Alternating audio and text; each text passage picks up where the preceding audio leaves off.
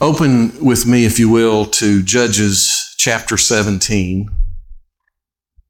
Judges chapter 17. I'm going to read part of the story to begin with, and then I think I'll get to the rest of the story later.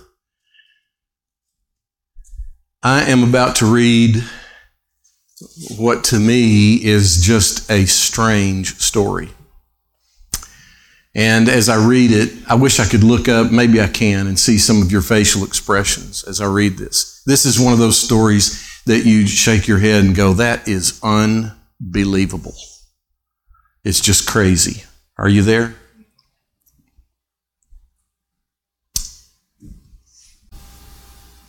Judges 17, verse 1. Now a man named Micah from the hill country of Ephraim said to his mother,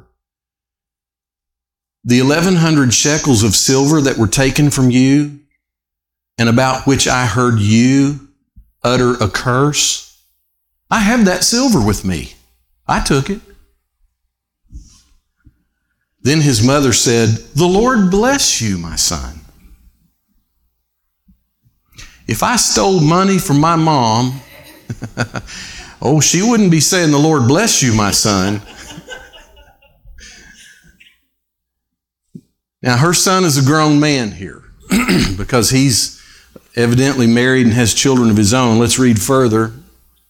I literally have written in the margin of my Bible, next to that sentence, I have written a note. You want to know what it is? Wow. Literally.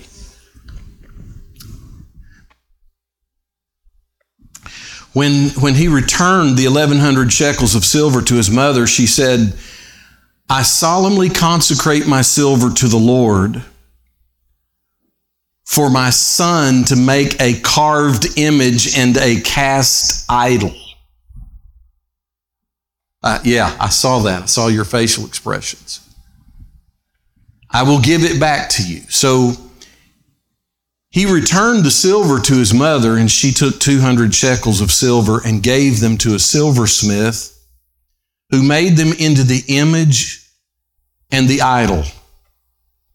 And they were put in Micah's house. Now this man Micah had a shrine. And he made an ephod and some idols and installed one of his sons as the priest. Talk about making up your own religion. In those days, Israel had no king. Everyone did as he saw fit. Verse 7, a young Levite from Bethlehem in Judah, who had been living within the clan of Judah, left that town in search of some other place to stay. On his way, he came to Micah's house in the hill country of Ephraim. Micah asked him, where are you from? I'm a Levite from Bethlehem in Judah. He said, and I'm looking for a place to stay. Then Micah said to him, live with me and be my father and priest, and I'll give you 10 shekels of silver a year, your clothes, and your food. So the Levite agreed to live with him, and the young man was to him like one of his sons. And then Micah installed the Levite, and the young man became his priest and lived in his house. And Micah said, now I know that the Lord will be good to me, since this Levite has become my priest. And again, I have a note written in the margin there, and you want to know what it is? Wow. Wow. That a man can sin so flagrantly and yet say, God is going to bless me so much. And I want to talk to you on the subject today, the compromise of the house of Micah. The compromise of the house of Micah. Would you bow your heads and let me pray over this?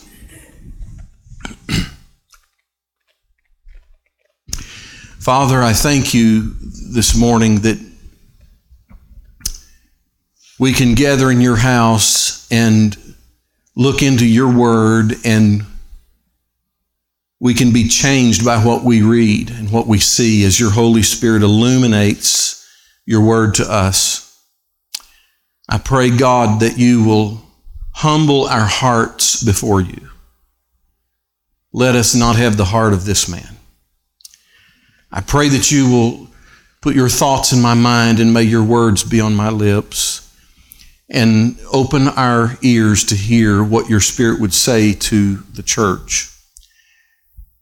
And I pray that when we leave this place, we will have been changed by your word and by your Spirit. Make us more like Christ, we pray, and it's in Jesus' name we ask it. And everybody said amen. A few weeks ago, I mentioned to our church that I felt impressed by the Holy Spirit to share with our church a message that He had burdened on my heart. And I told you at the time that it was a message about the home, the church, and the nation. How many of you remember that? Anybody? And at the time, I had thought perhaps I would share this during our Wednesday night Bible studies, maybe spending a week on each of those subjects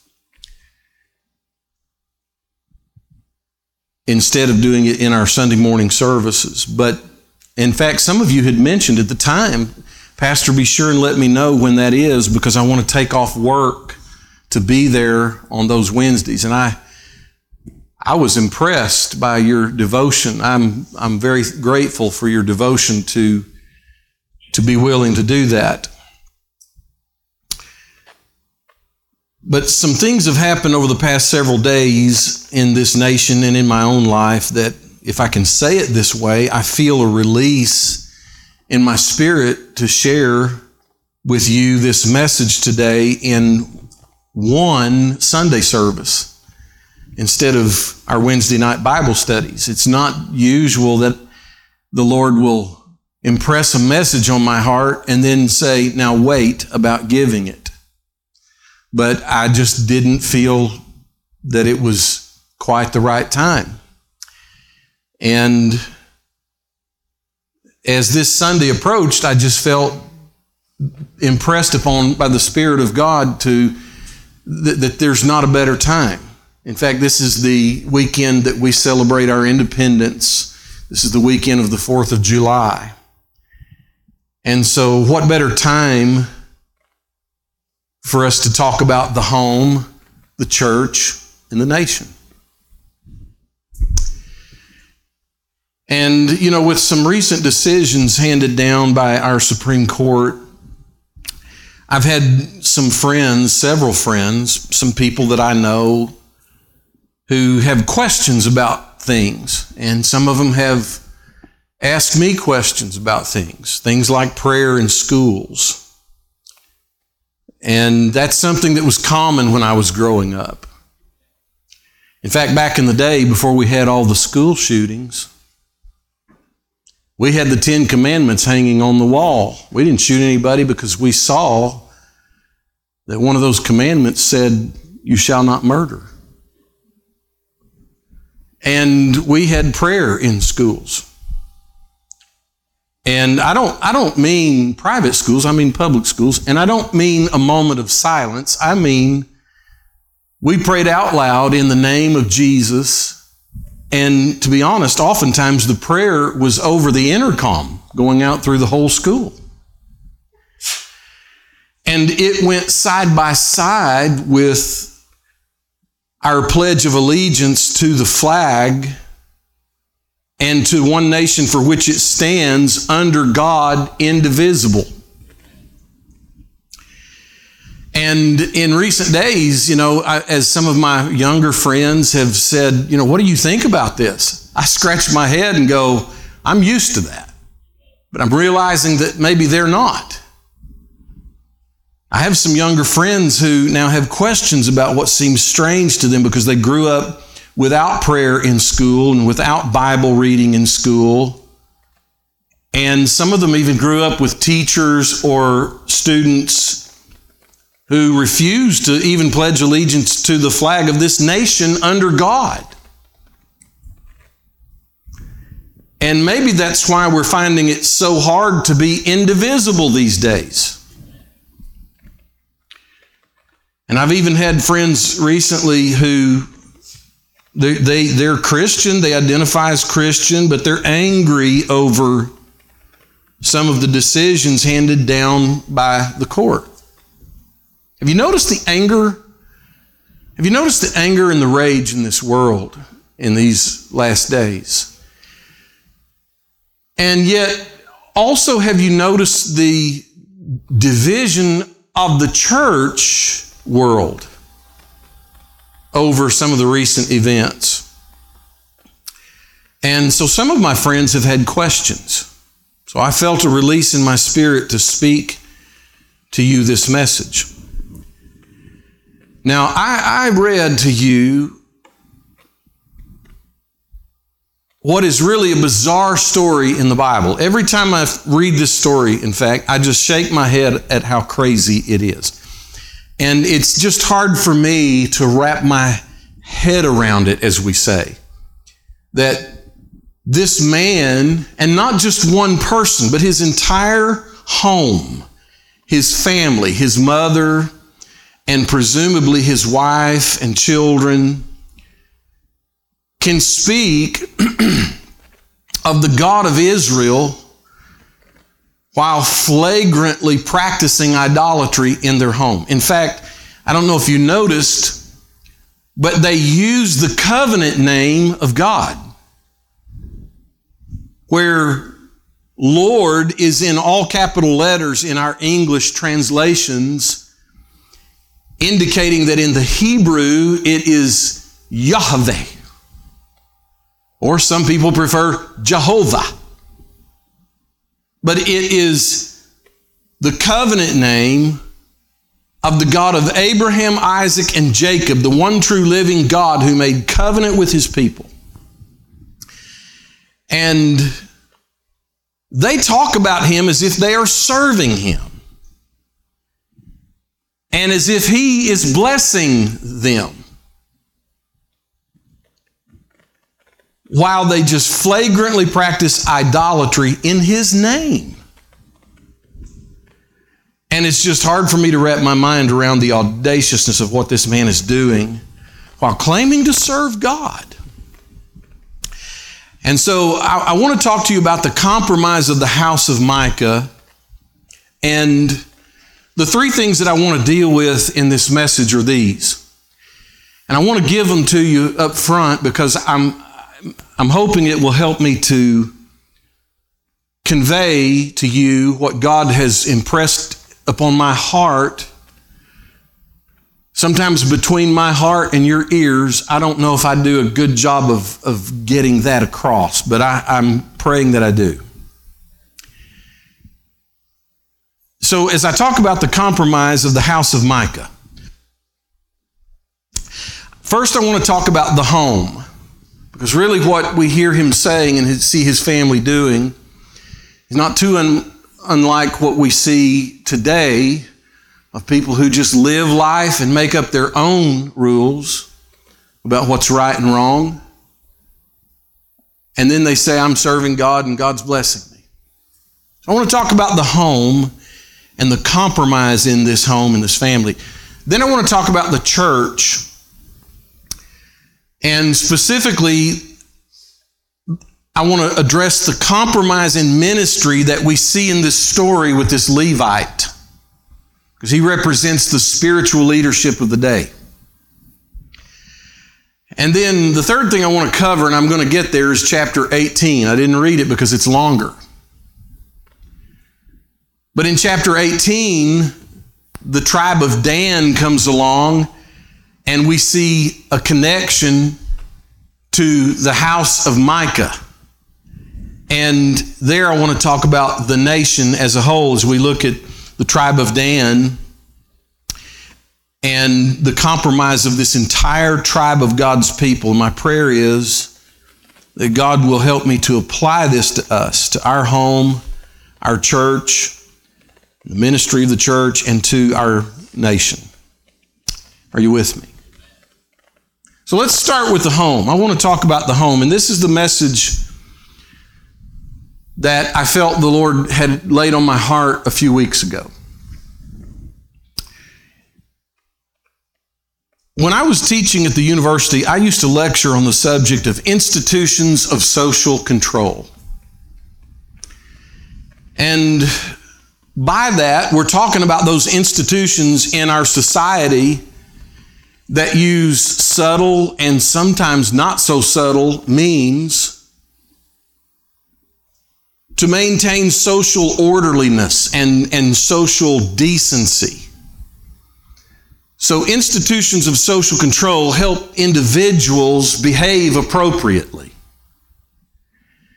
In fact, we could say that institutions of social control help keep civilization civilized.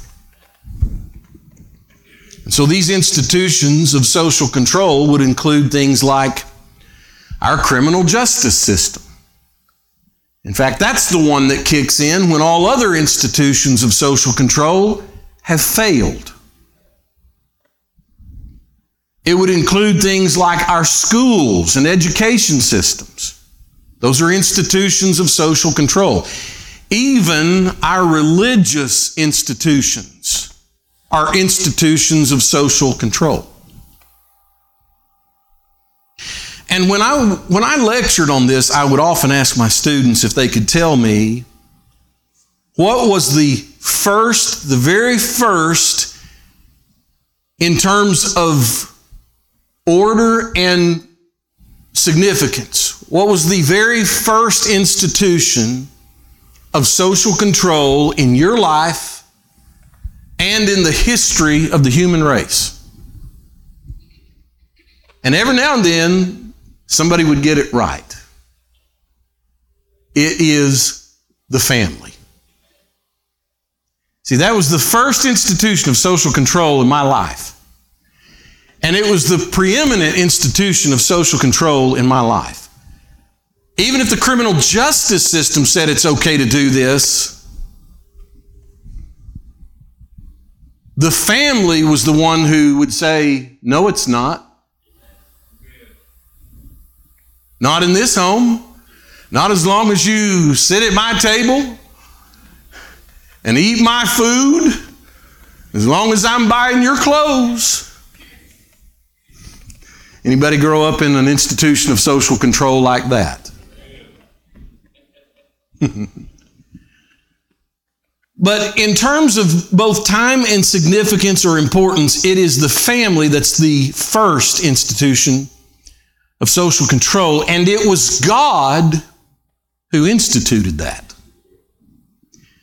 You see, when God put Adam and Eve in the garden and told them to have children, the sovereign God of all creation not only created the first institution of social control, He even instituted, listen to me, the very foundation upon which all of humanity and on which all other social institutions would be built.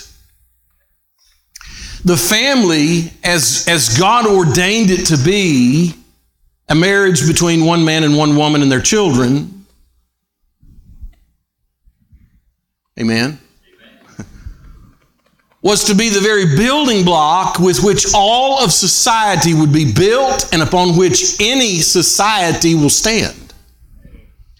So the family is the very foundation of our culture and of our society. It is the foundation of our schools. It is the foundation of our government. I've never talked to a school teacher that disagreed with what I'm about to say. We can more effectively educate your child if you, parent, are behind us and help us, because I have your child this many hours in the day. You have them the rest of the time. So the family is what builds our schools. It's the foundation of our government. It's the foundation of our economy. It's even the foundation of our churches. I remember when I was starting in the ministry, my senior pastor would always say, if you want strong churches, you need strong families. Now, it is important to understand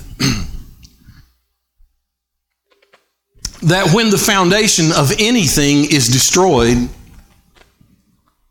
whatever is built on top of that foundation will crumble.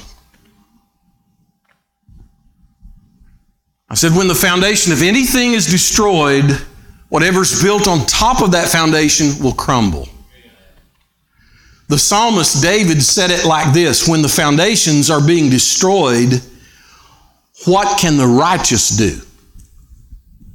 In other words, if we, the righteous, lose our foundation, what hope do we have? What can we do? The foundation is that upon which all else stands or falls. And that, my friends, is the importance of family as God intended it to be in this world in which we live. Let me show you what I mean.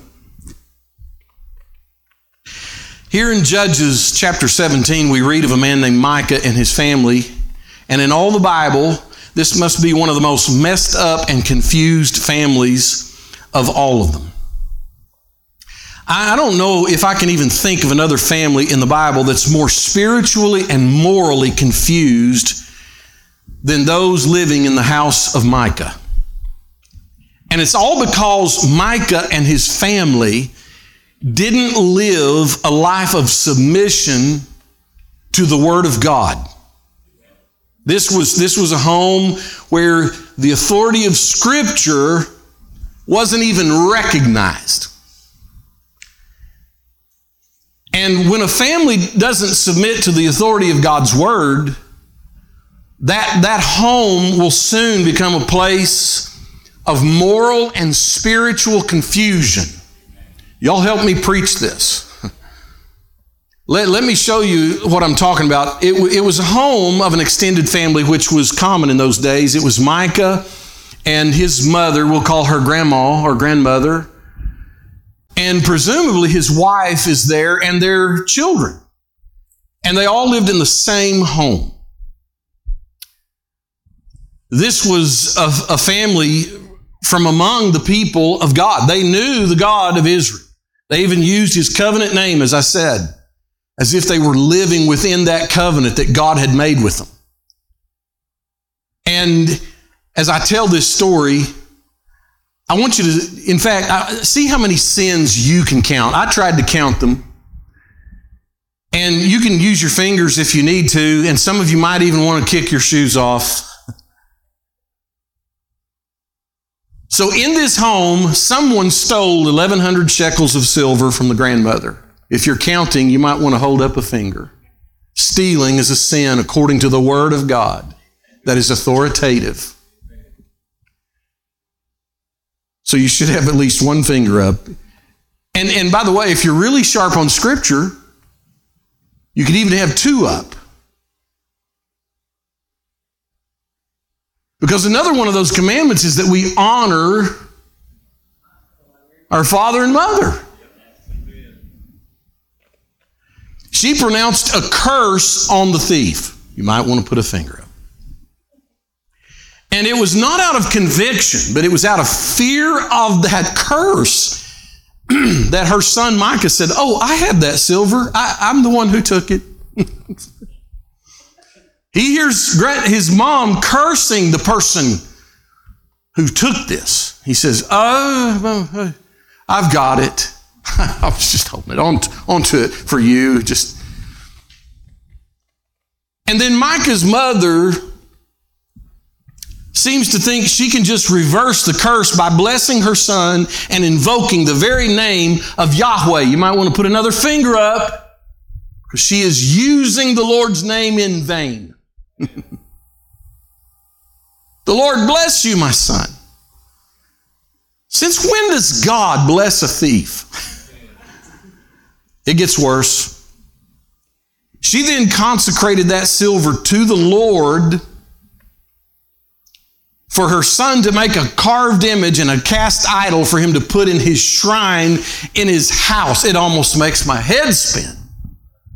If I was pastoring this family, it's like, I don't know where to begin to untangle the knot you people have tied.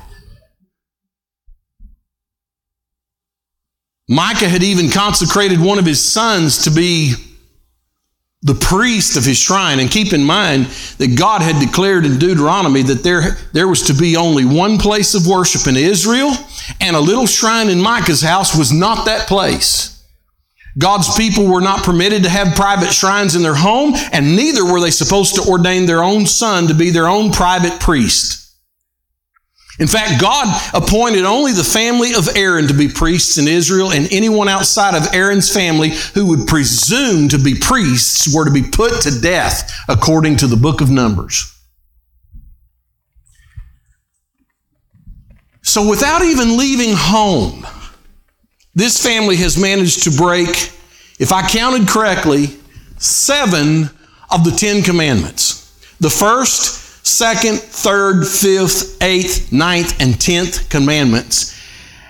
And it was not just one member of the family, but it was Micah, his mother, his son, and presumably his wife, who would have been privy to all of this.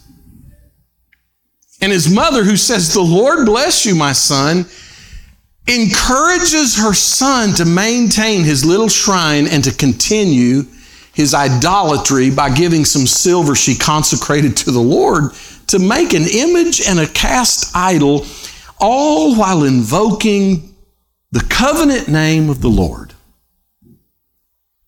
In fact, in verse 13, after this Levite showed up at his house, Micah said this incredible statement. Once this Levite, and I'm going to get to the Levite, he's not even supposed to be there.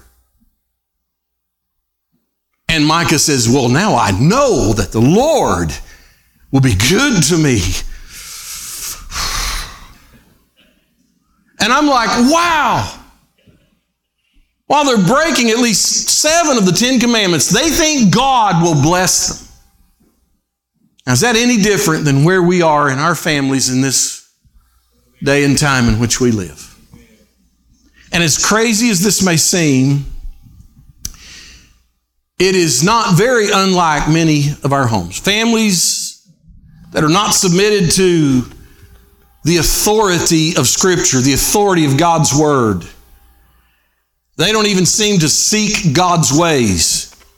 They make up their own theology based on whatever I think is right, whatever I think things should be. And that's why anytime somebody comes and asks me, "Pastor, do you think this is wrong?" I always go, "Well, let's see what the Bible says," because it doesn't matter what I think. There's a soul-damning belief in a lot of families these days that a lot of people have embraced, that I can create my own theology, my own beliefs about God and life and sin and righteousness and morality based on what I think it should be or the way I think God should be, and that God will just accept me and bless me based on my way of thinking and my rules and my views. And a lot of people live their lives thumbing their nose at the authority of Scripture, and yet we think we are right with God. But we cannot create a God in our own image.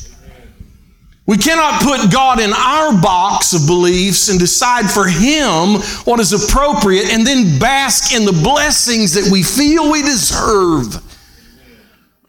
When we do that, we might as well be building a shrine and worshiping false gods while invoking the name of Jehovah. It's time that we stop compromising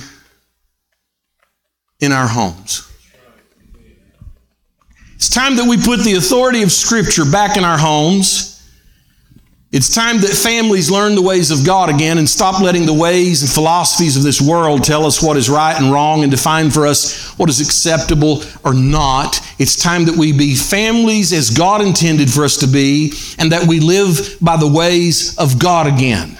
And then, and only then, will we once again see the true blessings of God poured out in our homes and in our families.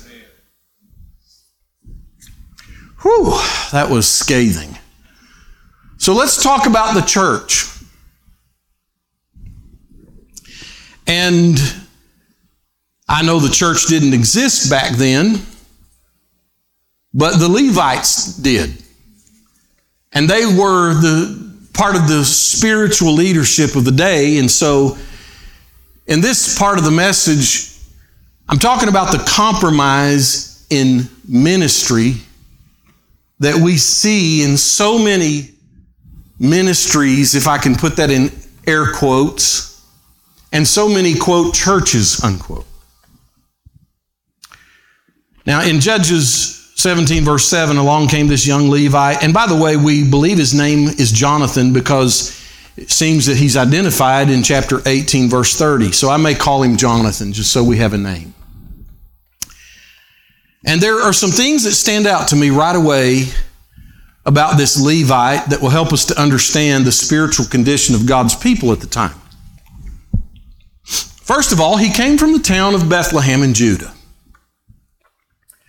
But Levites weren't from the tribe of Judah.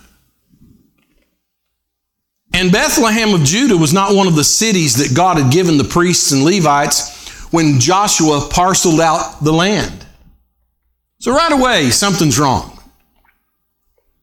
Levites were from the tribe of Judah, and in the Old Testament, all priests were Levites, but not all Levites were priests. Did you catch that? So the priests came from the family of Aaron, who came from the tribe of Levi, but there were other families in the tribe of Levi that were Levites, but not priests. Only Aaron's family were priests.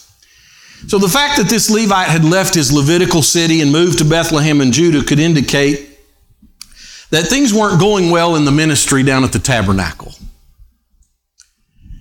It could be that God's people had stopped supporting the tabernacle and the ministry of the tabernacle with their tithes and offerings as God had commanded them to do.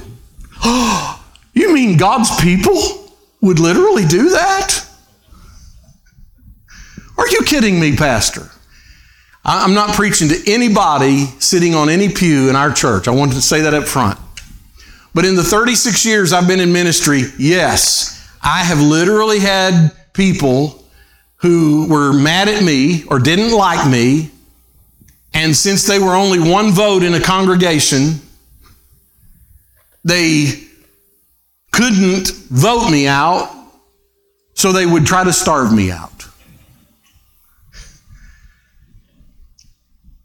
You mean God's people would do that? Yes, I've had them withhold their giving just because they wanted me to go broke and move on. They didn't know they had a pastor who serves God and not man, and that God is my source and not man. But you see, when people grow indifferent to the things of God, one of the first signs of their spiritual indifference, their spiritual apathy, is their decline in giving to the work of the Lord. And I'm probably preaching to the choir here. So instead of starving to death in the Levitical city, old Jonathan here, young Jonathan, decided to leave and go to Judah and see if maybe he could find a job to support himself and to make a living, as we say, even if it meant abandoning his God-ordained place of ministry, and even if it meant giving up the very calling of God on his life. You see, the ministry of the Levites was ordained by God. They were called to be servants of God. It was God who had instituted the family, and it was God who had instituted the priests and Levites as spiritual leaders among his people to serve God in the tabernacle and later in the temple. Just as it is God who instituted the church and who instituted evangelists, apostles, pastors, and teachers to be spiritual leaders and to serve God in the church today. Are you with me?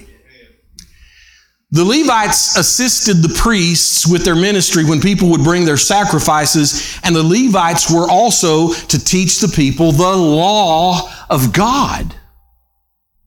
So that means this young Levite knew the law of God was being violated. And they were also worship leaders. They helped lead God's people in worship as well. But because the spiritual condition of God's people was at an all-time low, and since they were neglecting the ministry at the tabernacle, Jonathan the Levite, the spiritual leader, compromised his calling, and he began to look out for self. Now, I know what I'm about to preach. I'm preaching to myself. I'm preaching to pastors. I'm preaching to ministers. I'm also preaching to spiritual leaders in any church. But this Levite failed to appreciate the high calling of God on his life. As one chosen by God to hold high the spiritual banner of the people of God, and he compromised his commitment to God's calling, and he sold himself out to become what I call a professional Levite, what Jesus called a hireling. Serving not by the will of God, but serving at the will of man. He became what the Bible calls a hireling instead of a shepherd. He became what I also refer to these days as a professional minister who has a career in ministry.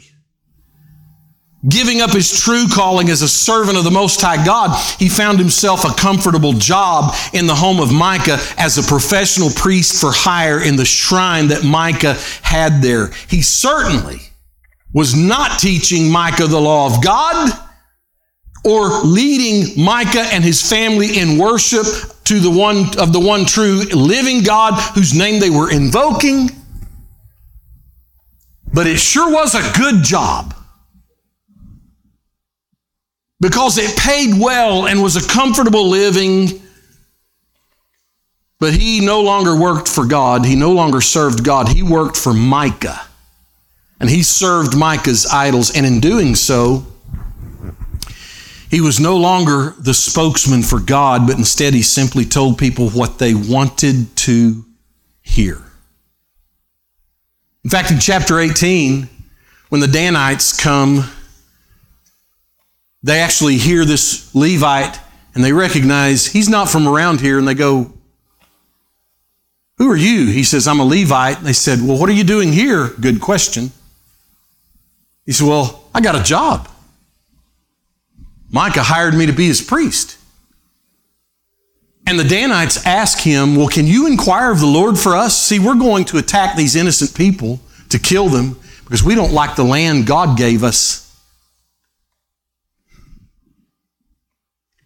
And here's what this priest for hire said: "Go in peace. Your journey has the Lord's approval."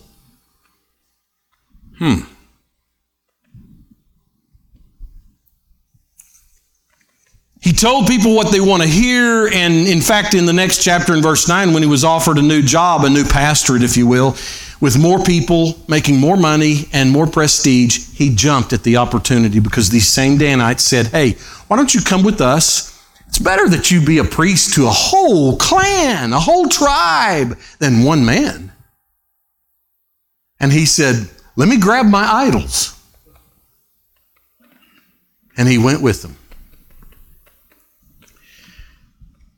We live in a consumer-driven society with market-driven churches and professional ministers for pastors. They are hirelings that are more interested in appealing to their market base, scratching their itching ears, saying what they want to hear, worshiping what appears to be ministry successes of numbers, buildings, and money. We have too many professional ministers with polished appearances plying their talents in front of churches that act more like fan clubs than people of God in houses of worship. Woo! Hallelujah. And like this Levite, all too often these hirelings call what's happening in their ministry blessings of God, when it is nothing more than a shrine of idolatry in the name of our God. Understand something. When the church has a hireling for a pastor and not a true shepherd of the flock, that church cannot experience the true blessings of God.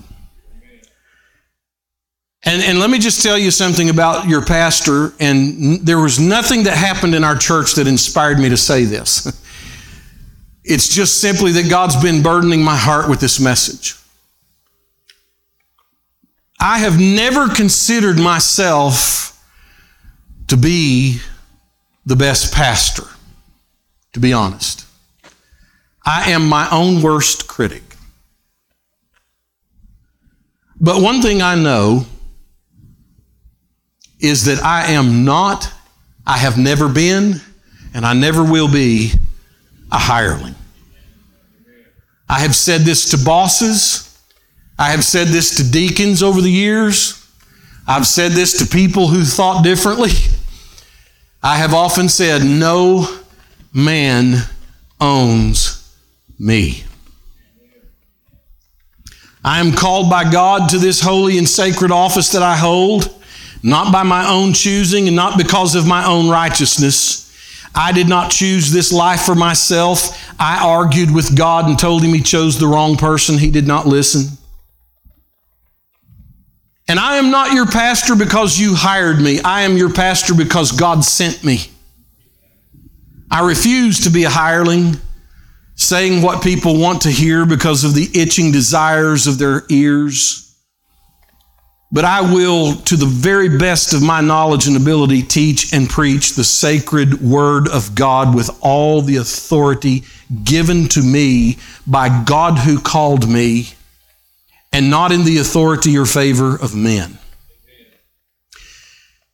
If the church of this nation grows complacent and even apathetic to the things of God, my prayer is that I may ever find my strength in the Lord to serve at His good pleasure and for His holy purpose, for it is God who called me to this position in life and not man, and may I never lose the appreciation for my high calling. May God help me to remain a true shepherd of the flock, because as a shepherd, I do not see what I do as a career.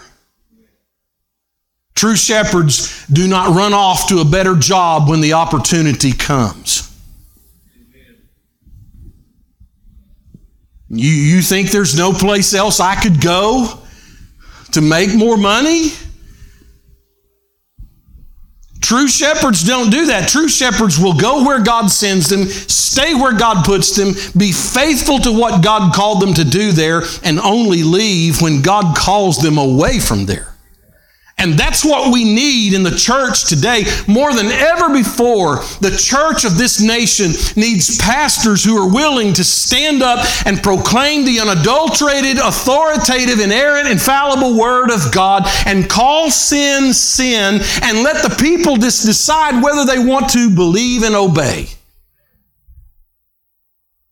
I didn't mean to preach that right there. Meaning it wasn't in my notes. Let me quickly finish by talking about the nation. This is the message God burdened on my heart a few weeks ago. I was going to read chapter 18. Can I paraphrase it? Look at the opening. In those days, Israel had no king. And in those days, the tribe of Dan, the Danites, was seeking a place for their own where they might settle, because they had not come into an inheritance among the tribes of Israel. So the Danites sent 5 warriors from Zorah and Eshtaol to spy out the land and explore it. These men represented all their clans. They told them, go explore the land. The men entered the hill country of Ephraim, and it says they came to the house of Micah, where they spent the night. If I count correctly, I count probably 3 or 4 times in this chapter where it says they came to the house of Micah. And when they were near Micah's house, they recognized the voice of the young Levite. They said, well, who brought you here? What are you doing in this place? Why are you here? He said, well, Micah hired me. I got a job as a priest here. And they're like, no. Yeah. Well, inquire of the Lord. Because see, we're going to spy out a land of helpless people so we can attack them and take their land because we don't like the land that God gave us. In fact, the Bible tells us that, I'm not even going to look at my notes, I'm going to paraphrase. The Bible tells us that when they parceled out the land to the various tribes, see, God put each tribe exactly where He wanted them. Through Joshua and a couple of his helpers, the priest.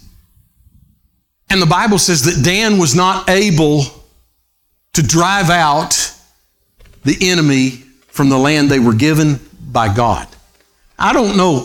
Dan wasn't a real big tribe, but God can help you do what you need to do. My guess is they were lazy, or maybe it just turned out to be more difficult than they planned. In fact, the Bible says they had difficulty driving out the people. Has God ever asked you to do something that's difficult? He did me when He called me to pastor. It's been difficult. And so since it was difficult, they started looking for an easier place to settle. He tells them what they want to hear. Go in peace. God is blessing you on your journey. They came to a town called Laish in verse 7. And it tells us that they were far away from anybody who could help them. They had no relationship with anyone else. And the Bible says they were a peaceful and unsuspecting people. In verse 27, they were a peaceful and unsuspecting people.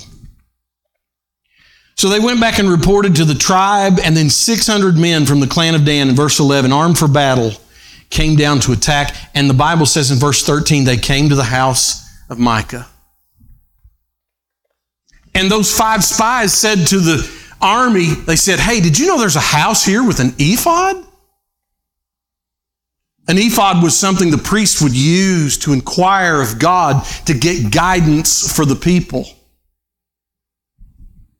And they said, well, let's go in and see this guy, this Levite. And verse 15, so they turned in there and went to the house of the young Levite at Micah's place. It just over and over, it says, and they went to Micah's house.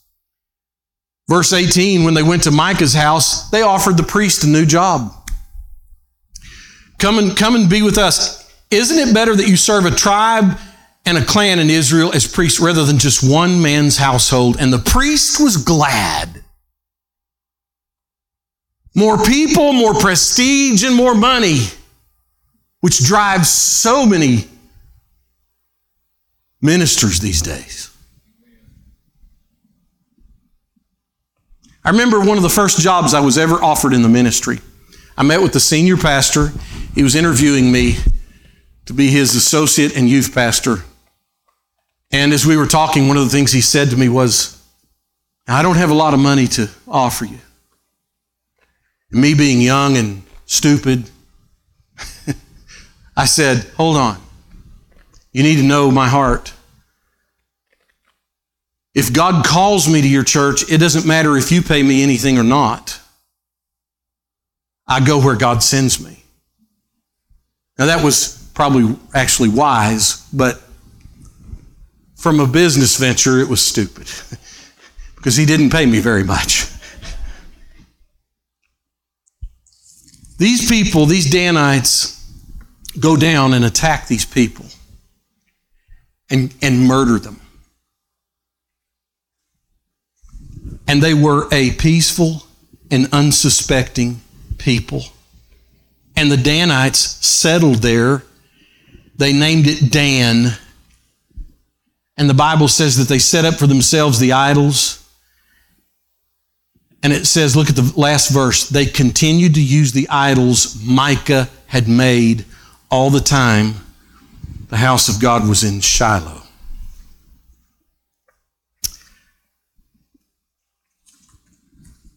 It was all because of the compromise of the house of Micah that led to the falling away of a nation. And as we celebrate this great nation, and our independence as a nation, let us not assume that we are indeed one nation under God simply because we invoke His name.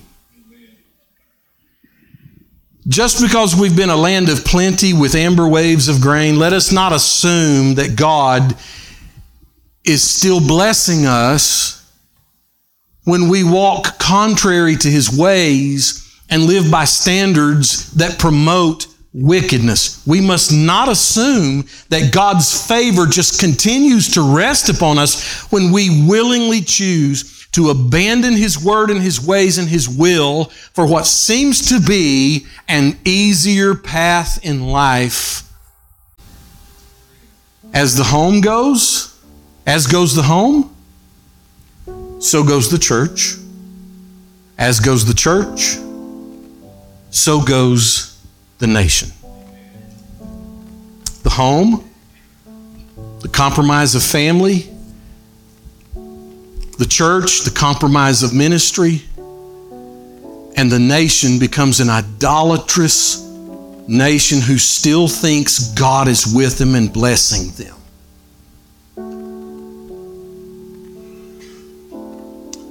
I hope I have conveyed from my heart what God laid on my heart a few weeks ago. I hope I've done it in a way that you get what I got. I'm simply saying we must guard against the compromise of the house of Micah, or this nation will be in big, big trouble. Like never before, we have to accept this as authoritative. This is the Word of God, inspired by God. It is His revelation of Himself and His ways to His creation, mankind. It doesn't matter what I think. It doesn't matter what you think. It only matters what God said. We can either accept that or we can reject that. As goes the home, so goes the church. As goes the church, so goes the nation. I will, till the breath leaves my body, I'll do the best I can as your pastor or wherever God sends me to teach and preach this Word of God as it is, not as I want it to be. But you have to have a heart that receives it as it is and not as you want it to be. Because if you don't, you become one of those that the Bible talks about who has itching ears.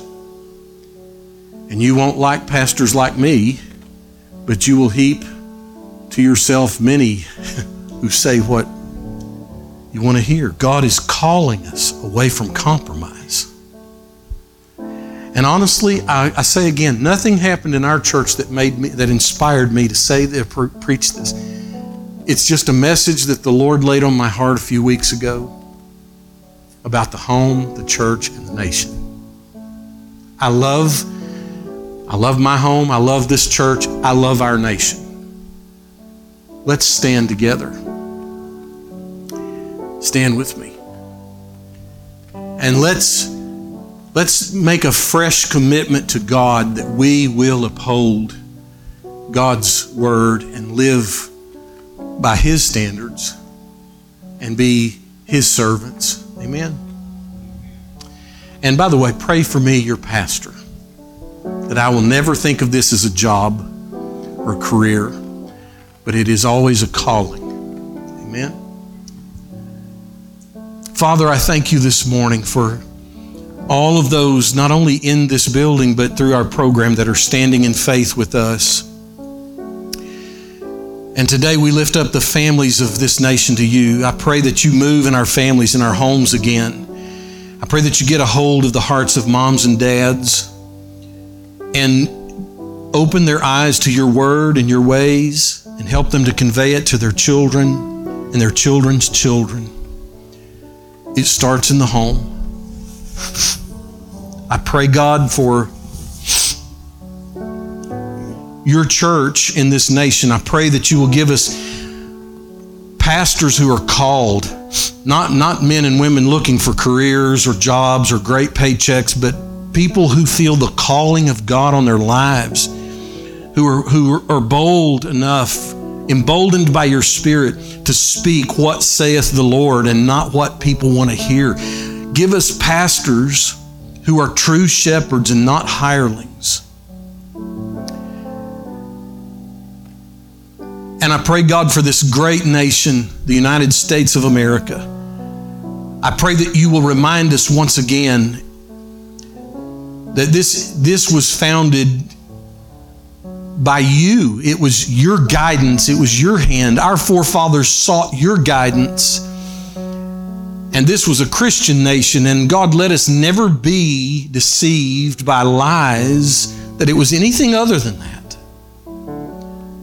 I pray against those who would try to distort or even erase our history. Because God, our history leads exactly straight back to you. And I pray that this great nation will turn as a whole corporately, our government leaders from the top down or the bottom up. I pray that they will turn their hearts to you and that this nation would continue to be one nation under God, indivisible.